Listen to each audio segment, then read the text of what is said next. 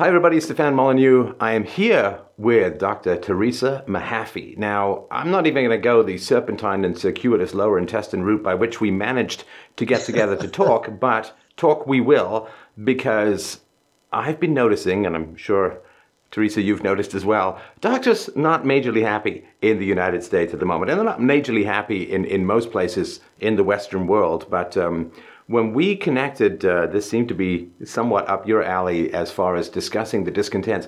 Doctor is kind of the one set of people you really, really need to keep happy in your society, because if it turns out to be a profession that produces a fair amount of misery, then society will not produce a number of doctors that are needed. So what is going on in American medicine these days, and why are doctors like half looking at the patient door and half looking at the window they might jump out of?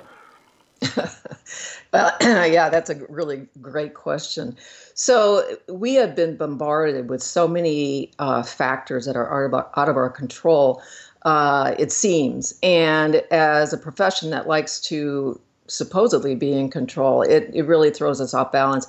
Part of this started around the time of Obamacare, where the regulations came down, the electronic medical record came down. That's the time I personally, just anecdotally, had to sell my practice because I couldn't afford the regulatory prescriptions. I couldn't afford the EMR. I couldn't even hire another doctor, and my patient population was burgeoning. So yeah, it's very depressing right now for doctors. Now, what were the specific processes or events in Obamacare that you think most contributed to this burgeoning misery? That would be the introduction of the electronic medical record, because that is a device, as I'm sure you're aware of it. But anyway, if you don't use it, you get fined, and it adds to your patient time exponentially because you're constantly typing away on a computer. You're not looking at the patient. You're worried about, am I going to get this note done? And everything in there is tracked. So right now I work for a system who tracks who I refer to, which is ridiculous because I want to refer to whatever specialist I want to refer to. But anyway, everything in that record can be accessed. It can be hacked. And I spend all day in the office. And for every day I spend, I probably have 5 hours of work after that. So you're spending 8-10 hours a day in the office, and then half of your workflow, like half of the day's workflow, is electronic records? Yes. So I've finally just kind of given up, and I don't want to do it every night, so I do it on the weekends. So my whole weekend is planned around doing 70 to 80 charts. So it's very invasive into my lifestyle, for sure. So basically what you're saying is that medical schools should not be teaching diagnostics as much as typing speed and typing skills. Yeah, because that would make things more efficient. Now, there is this weird magic wand that goes on in society. It's like, let's add computers and everything will be fantastic. And that, of course, doesn't seem to really have occurred with this. So what is the issue? That the categories are crazy, that the interface is slow, that it's inefficient? Yes. How is it so inefficient? Yeah, all of that, all of the above. You have to, the way that it works is you have to include in your note certain markers or certain things so that you can code correctly and get paid correctly. For instance, when you come to see a doctor in the U.S., your visit is coded through the ICD-10 coding system. Like a 99211 would be you just saw a nurse. A 99215 would be you're just about ready to die and I better call an ambulance. So anything in between there is, a runny nose, an ear infection. You could have a kid come in saying they're suicidal, all that. And you have to put all the components of the note together so that you can code and your system can get paid correctly. So it all boils down to numbers and money, basically. Right. And this is all online, is that right? Or is it stored locally? It's all online. Yeah. that doesn't seem like the very best idea to sort of have cloud-based, highly sensitive medical information floating around. Right. That's what I'm talking about. It's craziness. It's not how I trained. I went to medical school in Chicago in the late 80s, early 90s. And this is when we were on paper. And it was nothing like this. Nothing. So let's talk about what it was back in the day before the terminators of the computers began to eat up the physician's time. Because what you want, of course, is to have the physician patient-facing as much as humanly possible, because it's the patients who need the resources, really not the computers. And Right. so what was it like back in the day? How's it changed over the course of your career? Well, I will say this: it's become much more impersonal. So back in the day, gosh, it makes me sound like a dinosaur. You actually had patient-to-patient contact. You got to know your patients. You got to know the families. You didn't spend all your time on a computer trying to figure out how you're going to code to see this patient. I mean, that was part of the process, but it was nothing like it is today. And when we first moved to where we live right now, I opened my own practice, and I practiced for 15 years solo, and then I had a nurse practitioner with me. And the joy that I derived from my job was much higher than it is right now. I sold to a local hospital who then got bought by a huge healthcare conglomerate, and was told that if I wanted to leave, it was no problem because they could just slide somebody into my position.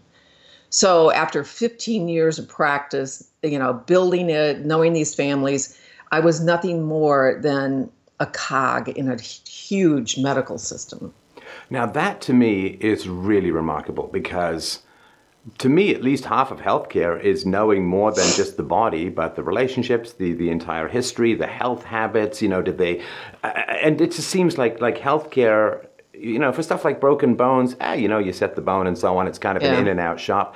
But and you're in the pediatrics, of course, so it's much more complex, and you do need a deep knowledge, not just of the family, but of the environment, of the neighborhood, of where, there's just so much human knowledge that's necessary that the idea that you're just pull out, push in, replaceable is incomprehensible to me. It is totally incomprehensible. Not only that, you also have to look at where people were trained, because there's such a variability based on like where you went to medical school, where you did your residency, how well did you do? I mean, that doesn't even come into play in these situations where you're being hired and fired by large medical complex systems. Right. Now, when it comes to categorizing ailments, there's a bell curve, right? Some are very easy to categorize, the majority are kind of in the middle, and some are very complex. And I guess the challenge is that the categorization of ailments on the part of your patients is also part of your diagnostics. So you have to have it as accurate as possible, and you can't just say, well, it's kind of like this, because it becomes that. It's in this neighborhood. It's like, well, it actually becomes that, and I assume you'd be liable for that kind of diagnosis. So you have to get it absolutely right, and it's complex. It is. And in my practice, I specialize in kids with complex needs. I have a son with autism, so my bent is special needs kids. So you have to be on your game every time you walk through that door. Right. Now, what other factors over and above Obamacare have changed over the course of your career? So one of the things I've noticed, and which is really disturbing to me, is that people these days, they don't want to wait. They everything has to be right now. I want to be seen. This is a true story. I'm just going to tell you the story. I had a mom run up to my front door with a baby who's 3 months old, floppy, blue. I put the baby on a table, and I was literally resuscitating this child when a mom came out of a room and asked me how long that was going to take because she was waiting. Oh, dear. And the funny thing is, with cell phones now, waiting has become a whole lot easier, but people have become a whole lot less patient. Yes, and that's another point. I can do a full exam on a child while he's on his cell phone. Wow. And mother will say nothing. Dad will say nothing. Wow.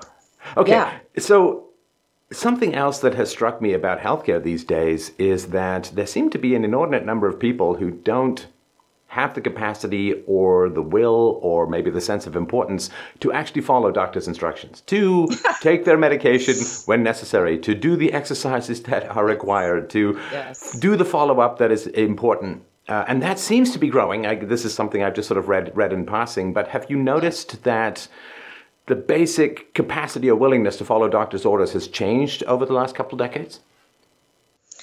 Yeah. Well, and in pediatrics, it's even more special because I can have a child who weighs 350 pounds and I can go over in excruciating detail, diet, exercise, write it all out, everything like that. And I'm looking at a mom who probably weighs about 300 pounds as well, thinking none of this is going to be taken seriously. It's just too hard for them, I guess. I don't know. There's no way they're airlifting those ding-dongs out of the pantry in that house. So that is a big challenge.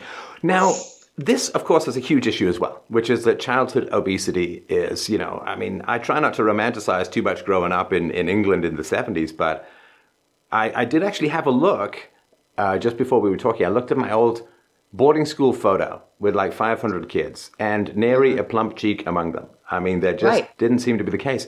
What on earth is going on with childhood obesity these days? Because that's got to be one of the bigger things that you have to deal with, so to speak. Yeah, it is. No pun intended. So it's a huge problem. But the problem it's multifactorial, of course. It's video games for one. It's everybody, like I was telling you before, wants to be a YouTuber. So they're all on. That's like the major thing. I want to be on YouTube.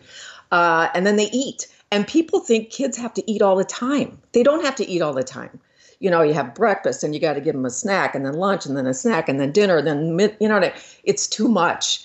And, like I said, everything has to be easy. You've got to get food that you can put in the microwave. You go to McDonald's, whatever, fast food, all of that. And soda. Soda was like an incredibly rare treat when I was a kid. Like maybe once a month you'd have a couple of fingers of Coke, but it really, and juice also is one of the, juice is so good for you. It's like, no, it's liquid diabetes in concentrated form. Don't drink juice too much if you're a kid. Right. That's another one. Yeah, exactly. But it's also the absolute sedentary lifestyle that's evolving thanks to, technology. Yeah, I saw a tweet the other day that I think there's a new feature in the phones. I think it's the iPhones that you can track screen usage and so on. And one guy was posting that he freaked out because he checked his son's. It was 7 hours a day. Yeah, 7 hours a day just on the phone, not even counting, video games and other things. And it's like, good Lord, we're really going to turn into Teletubbies pretty quickly. Yeah, exactly. I see it every day. And the frustrating thing is because it's such preventable stuff when it comes to healthcare, they really are elbowing aside people whose healthcare issues are not the result of lifestyle choices. I've heard like 60-70% of healthcare issues, health issues are lifestyle related. They're somewhat under your control. Right.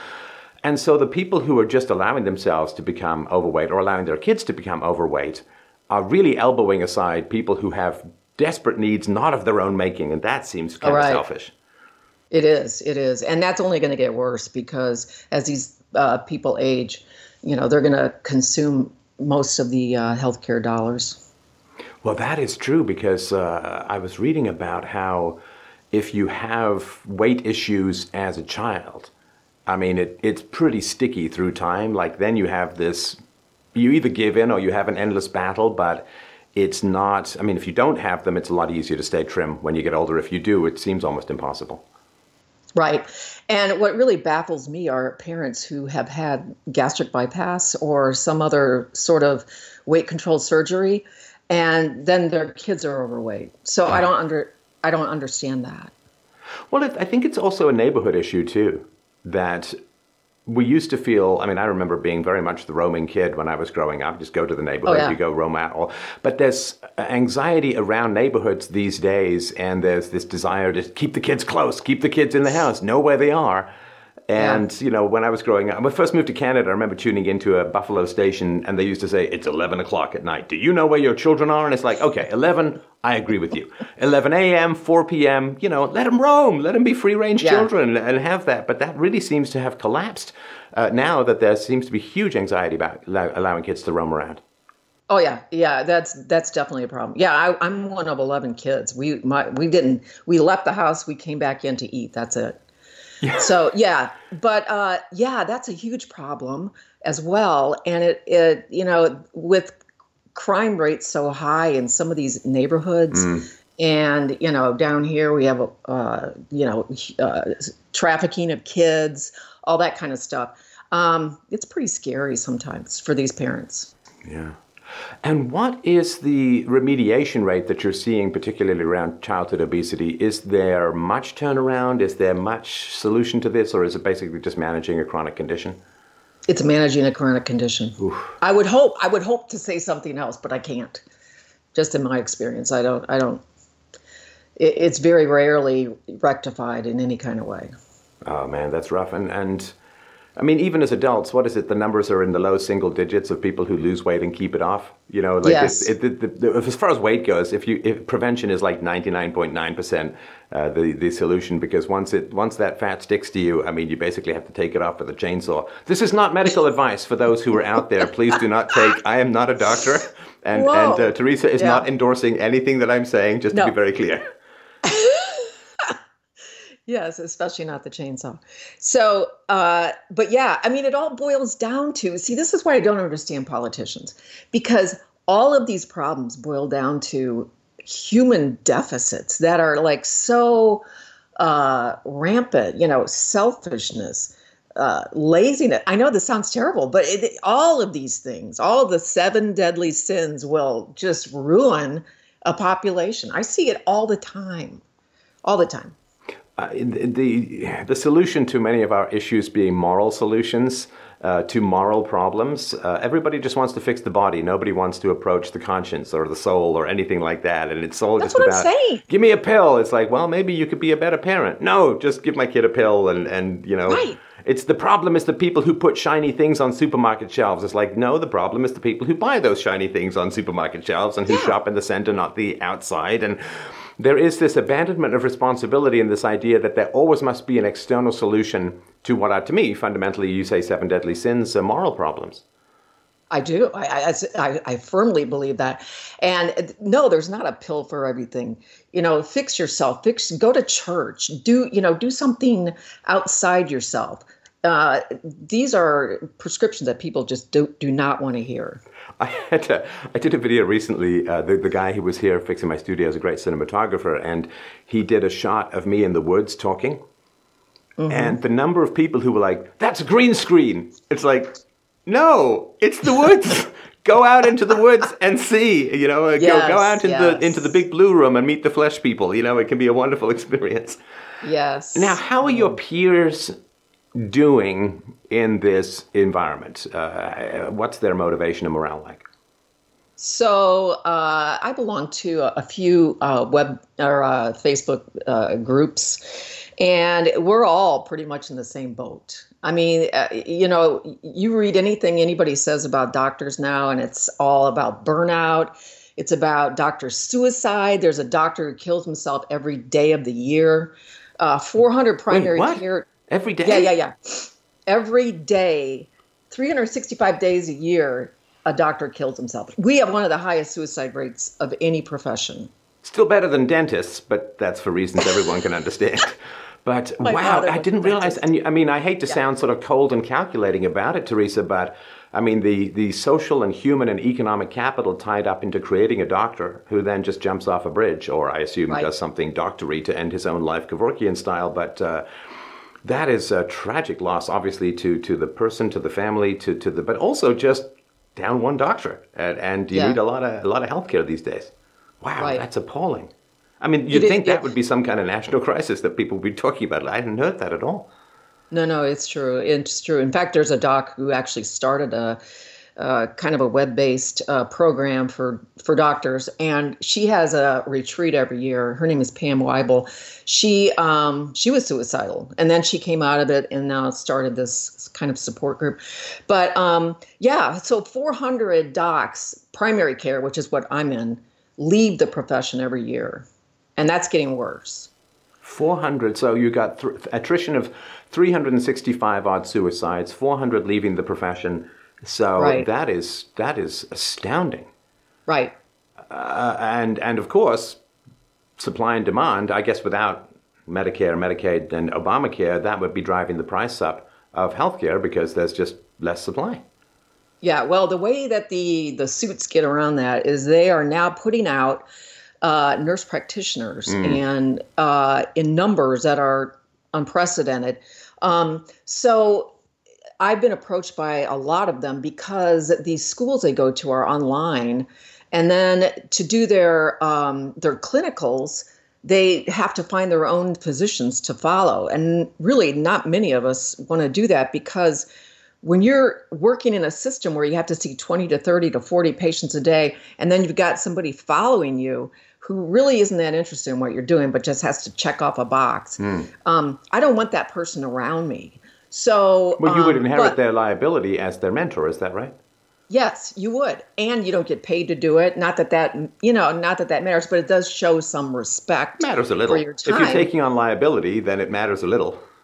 Yeah, right. So anyway, they're churning out these. I had one in my office, and I said, "Where do you go to school?" And I'm in Florida, and she said, "Well, I go to school in Chicago."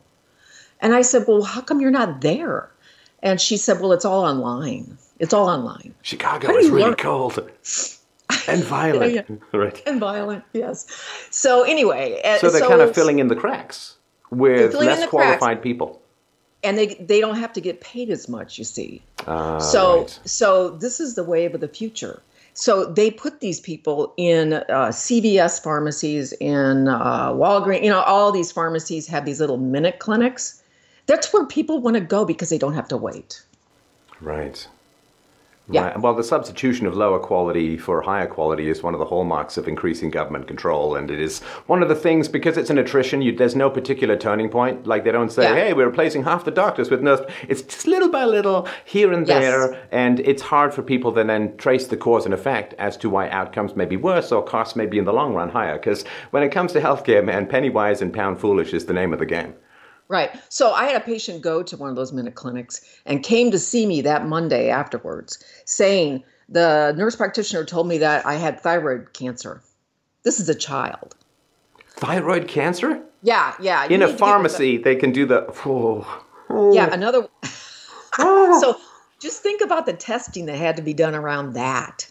What a waste of money. You know? And the days, weeks that you have to sit there thinking, well, that's it. I got to make my peace with my maker. And it's like, oh, no, I'm fine. Oh, man. Oh, that's what I'm brutal. talking about. That is what I'm talking about. You cannot replace 4 years of medical school, 4 years of residency and internship, and all the experience with somebody who goes to school for 2 years post-college. Right. Now, when it comes to multiculturalism, and all the joys of diversity, there is also a big challenge, which I think people are not talking about as much with regards to healthcare, which is you have language issues, you have cultural issues, you have multiracial differences. And all these people who say race is a social construct, is like, well, if you try as a doctor treating all races the same, you'll be sued into oblivion within minutes because you can't treat all races the same, and neither can you treat all genders the same, and so on. Right. Is there burnout partly because just of the challenges of language barriers and cultural barriers and some of the attendant risk that may be associated with diagnosing people whose physiology and particular ethnicity you may not have studied as well? Yeah, I mean, I don't see that too much where I am because I'm in Northwest Florida. But surely if you practiced in South Florida or Minnesota, right? Or especially yes. I also trained in Oakland, California. So we had a lot of immigrants there who, it was hard to communicate with. But yeah, that would surely add to burnout. Right. Let's talk a little bit about a very complex subject, so maybe more than a little bit perhaps, but this question of malpractice insurance, defensive medicine. Yeah, I think everyone recognizes the complexity in that, yeah, there are bad doctors out there who make bad calls Right. and need to be held to account. But on the other hand, there are also vengeful people out there who don't take responsibility for their own health care and like suing doctors. So Yes. it is a complex challenge. My sense, which is of course entirely outside the field, but my sense, Teresa, is that it swung a little bit too far on the patient rights side. And when you talk Yes. about doctor suicides, I don't think it's because they're overburdened with filling out forms. I think it's because, like, oh no, I've now been sued for the fifth time, Oh yeah. and I just can't go through it again. Like, I can't go through this multi-year process of stress and expense and worry, and I do have the sense that if this is one of the things that's taking down the literal lives of doctors, we've gone a little too far on the defensive medicine side. Yes, that is absolutely true. Yeah, I think about it every day. I have been fortunate that I've never been sued, but I've had friends who have been sued for very frivolous things. For instance, taking a cast off a child. This was another resident who trained with me in California who won the award there as best resident. She was awesome. And she took a cast off, and the saw she was using just barely grazed the child's arm, and they sued. And I don't even know what happened to her. That devastated her. Well, it puts a very different. I mean, you kind of have to love your patients. I don't want to tell anyone how to be a doctor, but the more affection and positive feelings you have for your patients, I think the better doctor you're going to be. And if it's like, well, hope they don't sue, hope there's no some error, hope there's not some miscommunication or something, that is an uneasy position to be in with your patients. And not for you, I'm sure, because it's not as big an issue. But for some doctors, how do you come back from that? Because some doctors have multiple lawsuits, and again, some of them may be justified, but I think a lot of them are money grabbing. And how do you have the same relationship going forward with your patients after that kind of situation, especially if it's occurred multiple times? Yeah. I don't know how you come back from that. I mean, like I said, I've never been in that situation, but I can't imagine the self-doubt that would be just absolutely magnified if that happened. Plus, you'd have to really start looking at yourself like, what's wrong with the way I'm practicing? I don't know. I think if you have a good relationship with your parents and your patients, and you're honest and open, and you admit if you made a mistake, then you're in pretty good shape. Right. As a pediatrician, what is it like? Is there a big difference dealing with, I mean, there will be, but I'm just thinking emotionally, dealing with the kids versus dealing with the parents? Oh, yeah. Oh, yeah. I would love to work in an orphanage if I could. That's not a sentence I was expecting to hear today. It's like something out of a Dickens novel, but all right. Yes. I don't think we have orphanages anymore. I don't know. Anyway, yeah, I mean, most parents are great. They really are. But it's the few that just can make your life a living hell.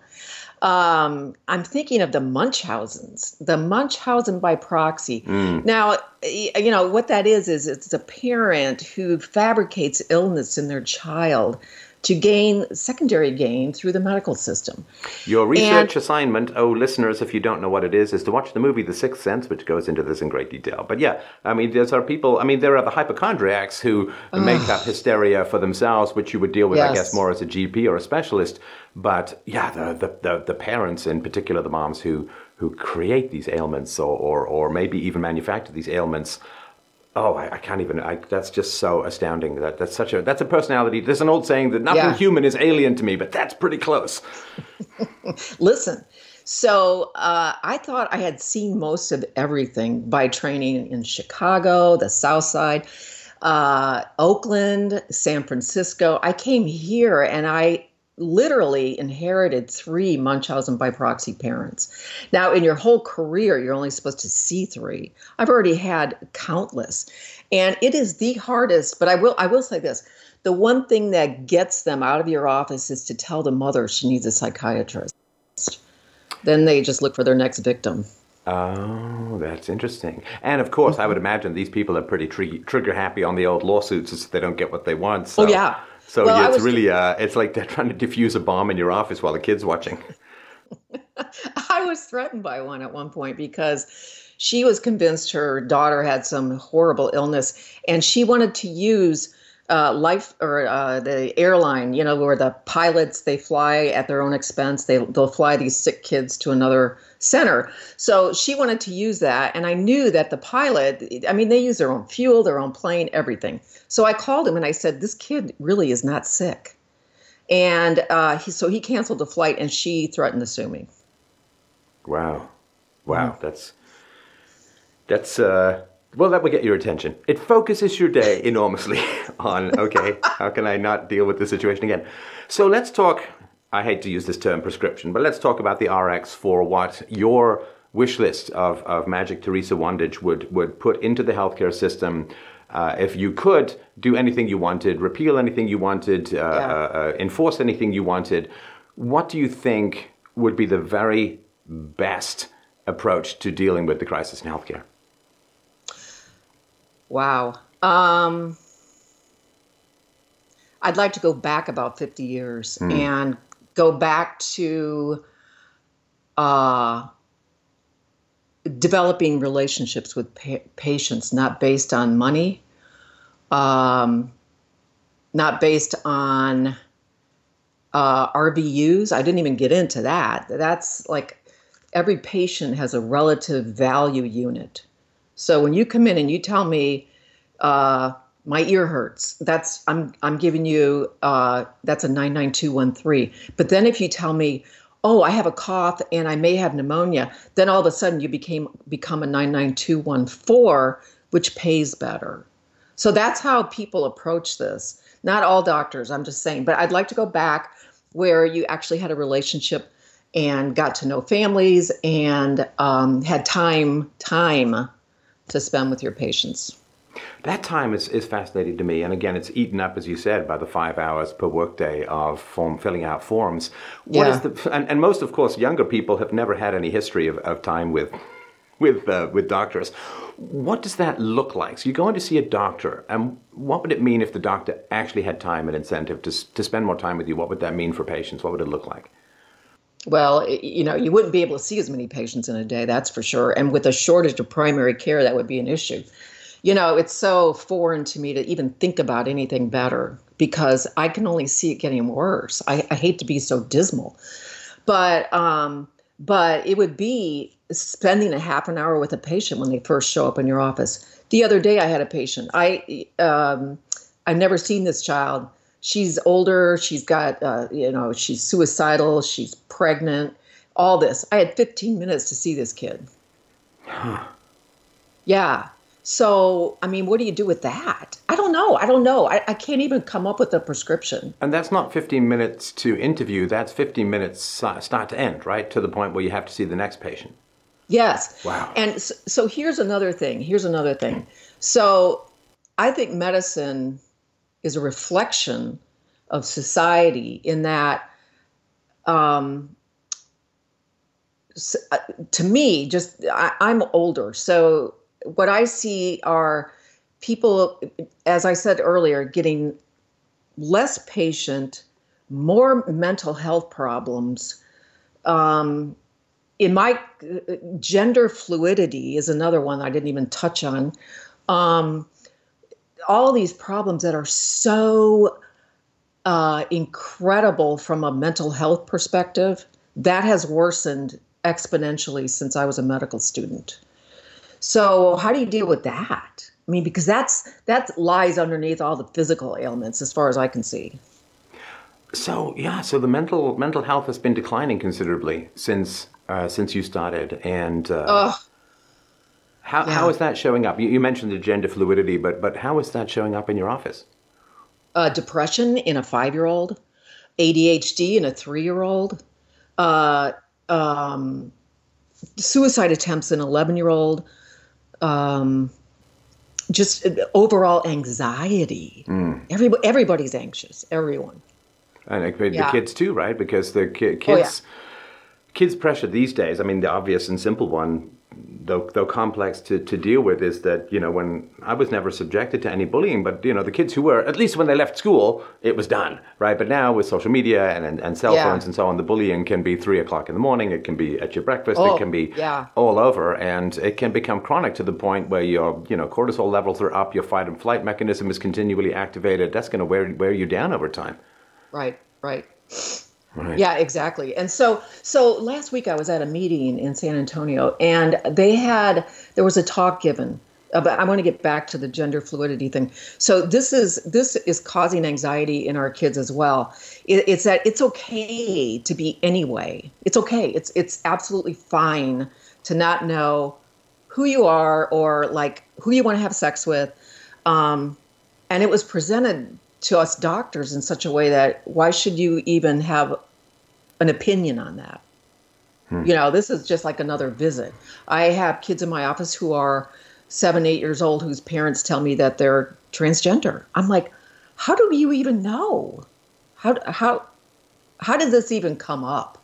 I don't know. I think some of it comes out of the education the kids are receiving in school around these issues, which, boy, I mean, when it comes to sex ed, the idea of turning that over to the hands of the state is one of the most egregious things, I think, that you can submit your kids to as a parent. That's a private family matter and should not be taught by, sometimes obviously ideologically motivated teachers for various political purposes. And, that might be a whole other conversation, but that to me is not. That's a whole, So what proportion of the kids that you're seeing have ailments that aren't psychological, that aren't lifestyle related, and it's like, wow, bad luck? In my practice? Yeah. My practice, 80% have mental health issues. 20% have real illness. And of those 20%, how many of those illnesses, and I know this is all just rule of thumb stuff, and it's all very guesstimating, but of the 20% who don't have the mental health issues and who have the physical ailments, what percentage of those do you think have health ailments that are related to lifestyle choices, or food and lack of exercise and so on? I would say 15%. Of the older kids. And then 5% have actual illnesses. And, this is going to sound really bad, but when I get a kid who has an illness that's not self-propelled or related to mental health, I think it's so easy to deal with. What do you mean? I mean, it's just, this is what it is. And I don't have to worry about the fact that, you're depressed and that's what's causing it. And you know what I mean? It's like this snowball. You're treating effect. a body rather than a whole mental system and personality and family structure. And that's the easy child. Huh. But I actually prefer more complex kids. But I will say this. We have around here a community of people called Mennonites, and it's a joy when they come in my office because there are very few mental health issues, and they eat well, and they play outside. Now, they are technology skeptic, but not Amish rejecting. Is that right? That's right. Right. Yeah. So the kids are outside, they're getting sunshine, they're getting exercise, and wow. So when you say you want to go back in time, it may actually be more than 50 years if we're talking about the virtue of the Mennonite Society, because they're like 18th century, right? Yeah, they're yes. Although they do have cell phones. Right. But when they call me, when I get a call about a patient who's a Mennonite, I know that I'm going to either have to admit him to the hospital or something really bad just happened. Oh, yeah. They have some sort of hay bale implement through their leg or something like that, right? That's exactly right. One of them fell out of a tree. Right. Yes. Yeah. So I just want to pause here for a sec, Teresa, because this will blow people's mind. And again, we're just skyballing here, right? It's just like this all off the seat of our pants, so to speak. But if we think about this, that of the patients that you see, so half the time you're spending in paperwork. Right. And about 95% of the patients that you see have either self-inflicted issues or parental-inflicted issues for the kids, or they have mental health issues. So you could drop the cost of healthcare by 95% with diet, exercise, and good mental health practices. 95%. Yeah. Again, this is all just, it's back of the napkin calculations, of course, right? But that's pretty significant, and that seems like something we should really be addressing more as a society rather than saying, well, what we need is Obamacare and more paperwork for the physicians and more rights for the patients to sue even for frivolous things. It's like, no, how about finding what's wrong with the kids? And I think a lot of it has to do with being dumped in daycare, lack of value system in the West as a whole, fragmentation of societies, multiculturalism causing problems playing outside. And so lots of things that we could talk about for a while. But the fundamental issue is 95% of your costs, or the costs that are being borne by society, are not what we would traditionally think of as bad luck. You didn't do it to yourself, and it's not a mental health issue. Right. That's why I agree with that. And it's but then who would make money? You know what I mean? But my goal is this. There's a new movement out there which is giving me hope, and it's called direct primary care. And it's basically where you just go off on your own again and you just charge cash for whatever you do. Right. So, and that way you can set your own time. You can see the kids you want to see. I mean, granted, I probably wouldn't be able to do it if I were a sole provider for my family. But it is one of the solutions to the problem right now. Because you can be a little bit more picky-choosy, right? If people are coming in and paying cash, then you can choose to deal with the patients. Because, it's important for doctors to have life satisfaction as well. You guys are not like serfs that just are slaves to the body collective and people's endless needs. You guys got to enjoy your job. I want doctors to be as happy as humanly possible so that they want to keep being doctors and more people want to be doctors. Because if the system gets worse, you have doctors who were already in the system when it was more fun, but next generation, there will be far fewer doctors because your kids may look at you and say, oh man, boy, she had a great career at the beginning, but I don't want a career she had at the end for me starting out because it's going to get worse from there. So it's just a rant. I desperately want doctors to be happy in this society, and it really bothers me that they're less happy. Well, one of the things that kind of gives me hope too is I actually teach medical students from Florida State, and some of them are the brightest minds, and I hope they don't get burned out like I do, but I try to tell them what to do not to make this happen to them. But I don't know. And another thing I was going to bring up earlier was the whole thing with the nurse practitioner push, and all that kind of we are now referred to not as doctors, but as providers. Which is so you can hide the term. You can hide the less, like a non-doctor can just be under the umbrella term. Yes. Oh, yeah. Yeah. So, that blows my mind too. So let's close with this. Advice for doctors. Because you're saying that you talk about this with the students that you teach. What advice do you have for doctors starting out or doctors in the midpoint of their career who are starting to feel the nihilistic tendrils of burnout begin to suck the marrow out of their spine? Well, what would you say to them? Take some time off. Don't start drinking because it'll never end.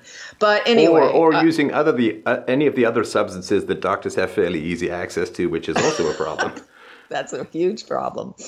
No, it would be just enjoy the moment with your patient and try to carve out your own schedule so that you don't have these other people dictating like who you see or like what kind of problems you see.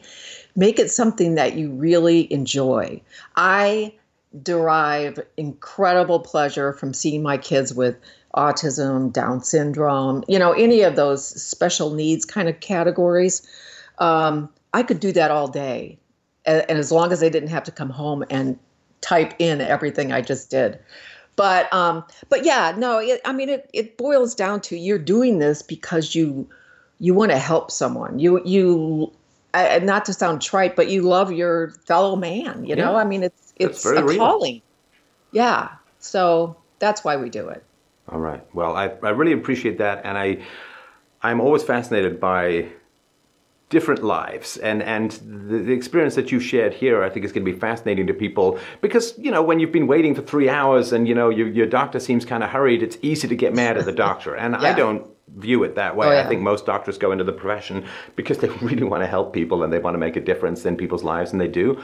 But seeing it from the doctor's perspective, I think, is so important for people. And yeah, it is my hope that we will recognize that you can't just wave a magic wand and make bad lifestyles better. And you can't just put kids in stressful, difficult situations and expect everything to go fine. And we'll start dealing more with cause. Doctors, to me, are the last ditch line of dealing with effects. If we can't deal with causes, we're going to overwhelm the healthcare system. And I think that's what's happening at the moment. So this perspective, I think, is enormously important. And I really thank you for your time today. Oh, no problem. Thank you for having me.